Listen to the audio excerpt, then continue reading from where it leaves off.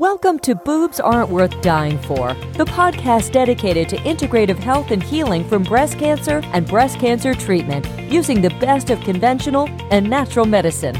Your host, Deborah Beaumont, is an advanced practice nurse, functional medicine practitioner, and fellow breast cancer survivor.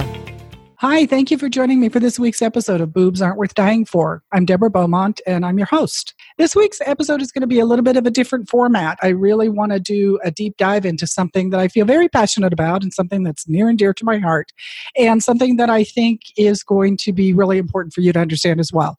And that's the world of mighty, mighty hormones. I think in breast cancer recovery and breast cancer treatment, we get inundated with so much information about hormones and hormone management and estrogen blocking medications and estrogen blocking treatments that it can be really overwhelming. One of the problems that I see is that from a conventional medicine standpoint, there's a serious misunderstanding and lack of understanding of the interconnectedness of hormones. Sometimes it feels like it's a whack-a-mole kind of picture that comes up in my head where women will contact me and they'll talk about maybe some spot testing that their doctors have done. They've hit one mole and then something pops up in something else and something pops up in another hole. And it's just chasing this picture of hormone balancing with prescriptions. And I think it's really missing the point. And I really hope that after today's episode, you'll have a little bit better understanding of hormones, the interconnectedness of hormones, and things that you need to understand about your own body. I hope to do it and give you an understanding of some of the common myths in the medical world and some of the things that we need to do to be in better charge of our health. I will tell you that this is the most common issue I hear from my clients, and I have many, many questions coming from women who contact me about hormones. And I'm not talking about just the big kahuna of hormones, which is estrogen, which is certainly something that we are going to talk about and certainly something we need to understand. But we've got a lot more going on in our bodies than just estrogen and estrogen fluctuations and estrogen blocking, which often happens in breast cancer treatment. We've got metabolic hormones and we've got thyroid hormones and we've got stress hormones that are the signalings coming from our brain, and we've got signaling and functioning that is being affected by the nutrients that we have. And it's a very complex picture that I think all too often is just reduced to something that's very simplistic, and it's not. Really want to emphasize that I think that the interconnectedness of hormones is the piece that's missing that we need to understand. You can pick up any textbook and they will talk about something called the HPA-TG axis. That's hypothalamus, pituitary, thyroid, HPA, adrenal, and gonadal. They talk about that axis, and what that actually says to me, all of our hormones are interconnected, and yet when we go for treatment, it is not being assessed or treated from a standpoint that they're interconnected. It's being treated from the whack-a-mole standpoint, and I really want to address that. So the way I see it, there are many problems with hormones and how they're assessed and tested. Our traditional system. And there are attitudes about the legitimacy of the symptoms that we're experiencing because of hormone imbalances. I mean, really, how many of you have heard, oh, that's just how she is around her period, or oh, she's just going through the change of life, or oh, this is happening. And it's just really dismissed and discounted and poo-pooed. If you've been going through any of those things, you know that it is anything but something that needs to be made fun of. We don't have a system that really looks at how it's all connected and how it's all playing together. I think that we need to really have a different conversation and a different understanding of it. Let's talk about the big kahuna, which is estrogen. Definitely when it comes to estrogen, there's a lot of misunderstanding about estrogen. The first thing I want to tell you is that estrogen is not one thing. There are different forms of estrogen. Actually, our body makes 3 different forms of estrogen. And as those estrogens are metabolized in our body, they give off byproducts, estrogen metabolites, which have estrogen-like effects on our body. So actually, if you think about it from that standpoint, you can think about that's coming from like 6 different data points. So there's the 3 estrogens, and then there's the metabolites of the estrogen, and all of those are affecting us in different ways. We have estrogen that is being made by the fat cells of our body. And that is one of the big issues that comes up in menopause, is that as we lose natural estrogen production from our ovaries, our bodies have the ability to make estrogen because it is such an essential and vital hormone in our body that our body has the ability to make it from other organs, and mainly that that would be the adrenal gland and the fat cells of our body. Yes, fat cells are a estrogen making machine in our body. So if you think about that, that has impact for us when they're talking about the drugs they're prescribing for estrogen blocking after chemotherapy and surgery. Because the difference between tamoxifen and an aromatase inhibitor, the main distinction they're looking at is, are you in menopause or not? If you are not in menopause, then the majority of your estrogen is being produced in your ovaries. And that is why they prescribe tamoxifen. Tamoxifen doesn't affect the production of estrogen as much as it affects the ability of it to latch on to receptor sites in breast tissue. So the estrogen is there, but tamoxifen is blocking it from latching on and having an effect. That is quite different than the action of aromatase inhibitors, which is actually inhibiting an enzyme called aromatase, which is the primary enzyme that converts male sex hormones into estrogen once you've gone through menopause. So that whole estrogen making ability has now shifted from the ovaries into the fat cells. Aromatase is the enzyme that allows that to happen, and aromatase inhibitors are trying to block that enzyme pathway in order to reduce the production of estrogen. Has a completely different side effect profile and has completely different effects than if you took tamoxifen, and has completely different risk factors. I want to point out to you that a lot of that is explained in a free guide that I have on my website that you can reach at www.mindbodynutritionrn.com. And I have a whole guide that talks about side effects of these estrogen blocking medications and aromatase inhibitors. This is vital information that I feel we all need to have before you ever make a decision to go on one of these medications. You may have this information and decide to go on the medications, but it is absolutely essential that you know what the side effects are and you go into that process from a very informed decision base. It's complicated, it's very personal, but it's something that I really think that we need more information about prior to going on these treatments. All too often, I find women are put on these medications and they're never told what the side effects are or what to expect. And then they have these sometimes very serious side effects. They talk to their doctors about it and it's just dismissed, or they're being told there's really no option. And this is kind of an area that I feel very passionate about, that we need to educate ourselves and be very informed. So please, if you have an interest in, or you're being recommended to go on these medications, please check out that free guide. So going back to the whole issue of estrogen. So estrogen is the big kahuna. And even when they're talking about estrogen and it's not in relation to breast cancer, it's in relation to menopause. In younger women, PCOS or problems with your period or irregularities, estrogen is still grossly misunderstood. I think actually one of the things that blows me away is that the understanding of what happens in a woman's body in menopause from a traditional doctor is still the idea that you are low in progesterone, that you experience this sharp drop off in progesterone. So that's why they prescribe estrogen replacement therapy to manage the symptoms of hot flashes, symptoms of mood disturbances, difficulty sleeping, aches and pains, just, the whole list of symptoms that come up with menopause. So they're like, well, you're short in estrogen, so we need to give you estrogen to get through those symptoms. Well, the truth is that your body doesn't go from being on a full tank to an empty tank in one day. During that period of time, estrogen is definitely fluctuating. Certainly a factor, but it's the fluctuation of estrogen, not the absolute depletion of estrogen, that is causing the symptoms. So the severity of a woman's symptoms will oftentimes be determined or driven by how that estrogen is being balanced by another very important hormone in our bodies called progesterone. So it's not necessarily that you're short in estrogen or deficient in estrogen, but it's the balance between estrogen and progesterone. That is just not the approach of conventional medicine.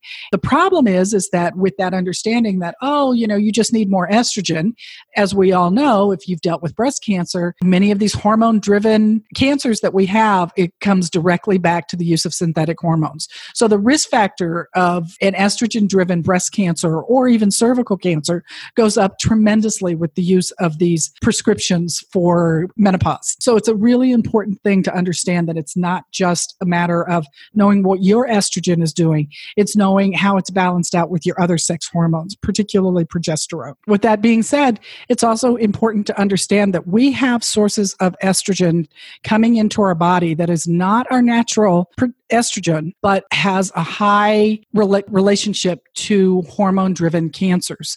So that's where the whole issue of xenoestrogens comes in. And we're being exposed to xenoestrogens in any number of products and in our environment on a continuous basis. And even with the best, most concerted effort to decrease the amount of fake estrogens or xenoestrogens that we're being exposed to, there's no way to get away from it completely. But there are definitely things that we can do that make a huge impact. Things like cosmetics are actually the biggest source of xenoestrogens in our environment.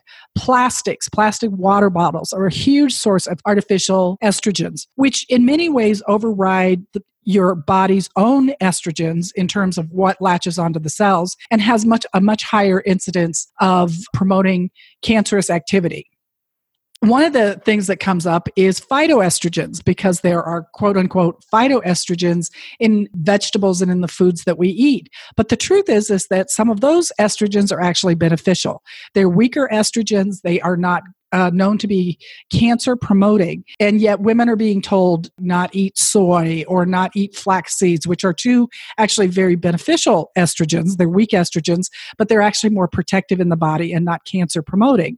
But in this wide swath of advice that all estrogen is bad, women are being given erroneous advice. And that's one of the myths, is that there are beneficial estrogens and there are more cancer-promoting estrogens. And it's really important to understand that distinction. That's a huge topic. It's probably something I could do an entire show on.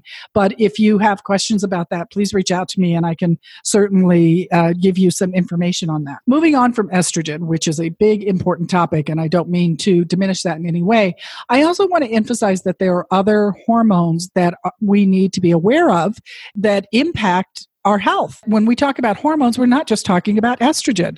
We're also talking about metabolic hormones. So if you think about stress hormones or thyroid hormones or glucose and insulin, which is a hormone secreted in our body, those are very important to understand because the incidence of poor thyroid function is rampant. It is poorly diagnosed and poorly assessed, and women are not getting treated for it. In the medical world, when they look at thyroid function, they're looking to see if you have clinical hypothyroidism or low thyroid, or if you have something called Graves' disease, which is high thyroid. And outside of that, perhaps more than any other hormone in our body, your thyroid function needs to be optimal. Not just looking at it to see if it's normal or abnormal, but it really needs to be optimal, because even in the normal reference range of thyroid numbers, you can pretty well imagine that you could be feeling fundamentally different if you come back with thyroid numbers that are low in the range or high in the range. That's important to know because so many women are experiencing exhaustion, difficulty with weight, digestive problems, and in highly stressed states, and it's affecting their adrenal and thyroid function, and it's being undiagnosed.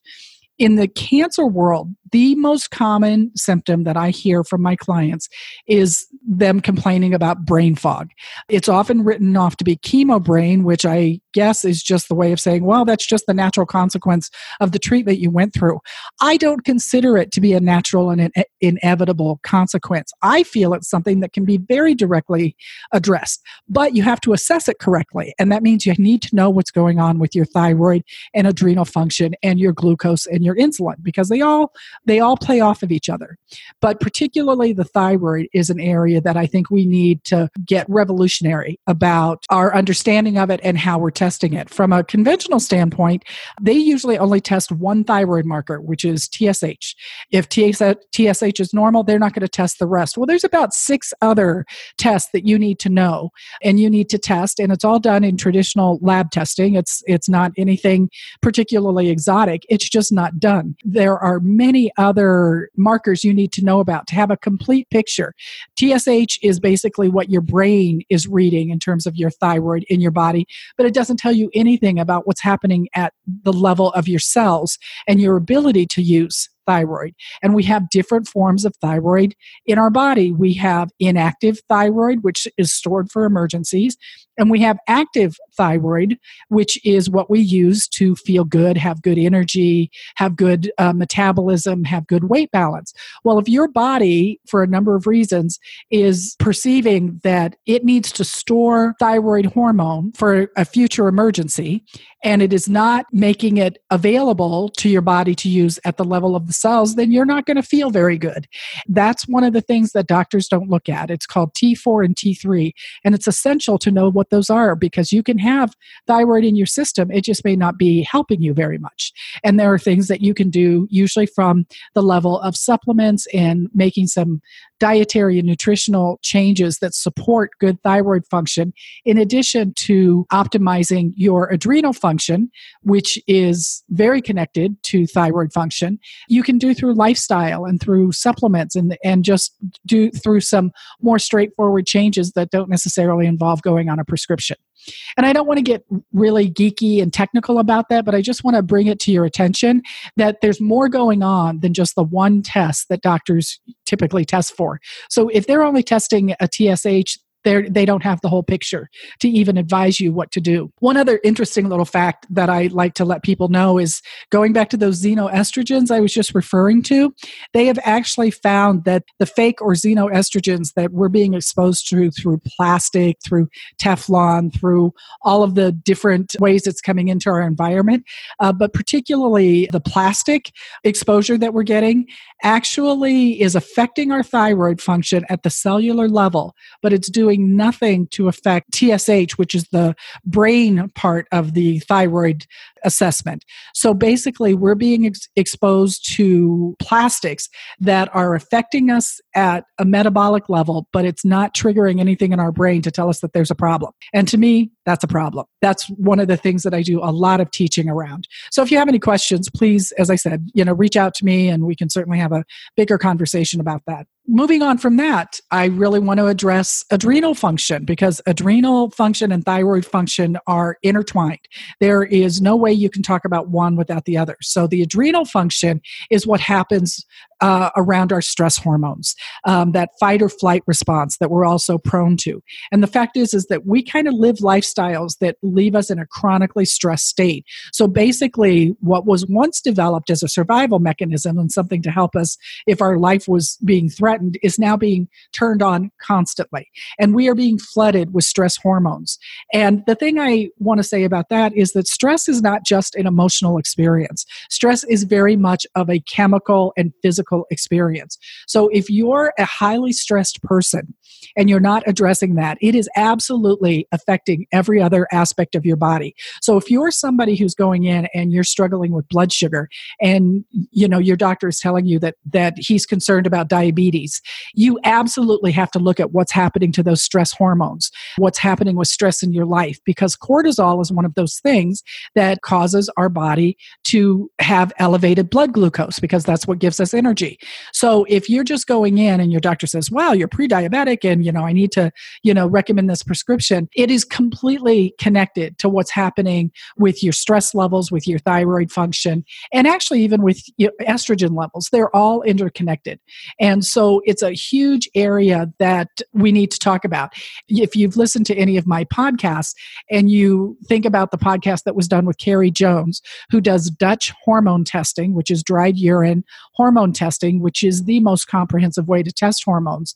A large part of the Dutch is testing for estrogen, progesterone, testosterone, all of these sex hormones. The first part of the test is actually assessing your adrenal hormones because it is so interconnected that you can't fail to assess the whole picture. It's an area that most people don't know, and it's one that I love teaching about and I do a lot of education about. So once again, if you have any questions, please feel free to reach out to me. And last and not least is glucose and insulin. This is a huge issue for women, for anybody actually, because diabetes is prevalent in our society. Too often, doctors will sit and monitor your blood sugar and, a test that they call hemoglobin A1C, and they monitor it and they monitor it and they monitor it. And then one day they tell you, oh, well, you're diabetic or you have to take this medication. And the fact is that diabetes is one of those things that you can see changes in lab values 6 to 7 years prior to an official diagnosis of diabetes. So what I'm saying is that diabetes, particularly type 2 diabetes, which is lifestyle based, is absolutely preventable. But you need to know what the markers are and you need to know how to prevent it. That's what one of the main areas to look at, and one of the main areas that most functional medicine practitioners will work with you on, because it's so central to every other aspect of our health. There are 3 major autoimmune conditions that are affecting us in epidemic proportions, and that is cancer, diabetes, and arthritis. They're all inflammatory disease processes. They all are a reflection of lifestyle at some point. And there are statistics that show if you have one of those, you're statistically at a much higher risk of having one, if not the other 2 in that triad. So that means that if you're a diabetic, you have a higher risk of having cancer. Or if you have arthritis, you have a higher risk of cancer or a higher risk of diabetes than the average person. And it's something that you can identify in its early stages, you can address, and you can get on top of, and actually sometimes prevent ever getting a disease at the end of that metabolic process. And that disease is usually diabetes, or it's cancer, or it's arthritis. There are definitely things that you can do to improve your health around those areas. If there's anything that you take from that, please take that these are preventable illnesses in many situations. And if you are addressing the lifestyle factors that contribute to them, sometimes you can actually prevent getting those diseases at all. So that's one aspect. People who already have it are at a higher risk of cancer, particularly breast cancers. But particularly in the area of diabetes, the process of going through treatment, the process of going through the stress and the physiological assault of treatment, medications, and surgery can actually create imbalances in your blood sugar and insulin that are absolutely reversible. But if you don't know what's going on, you can't reverse it, and then you're actually at a higher risk for diabetes. So it's an area that is really important to address when treatment is over. The focus of my work actually is to help people address these issues that come up when treatment is over. And for every reason that I understand, I've been there.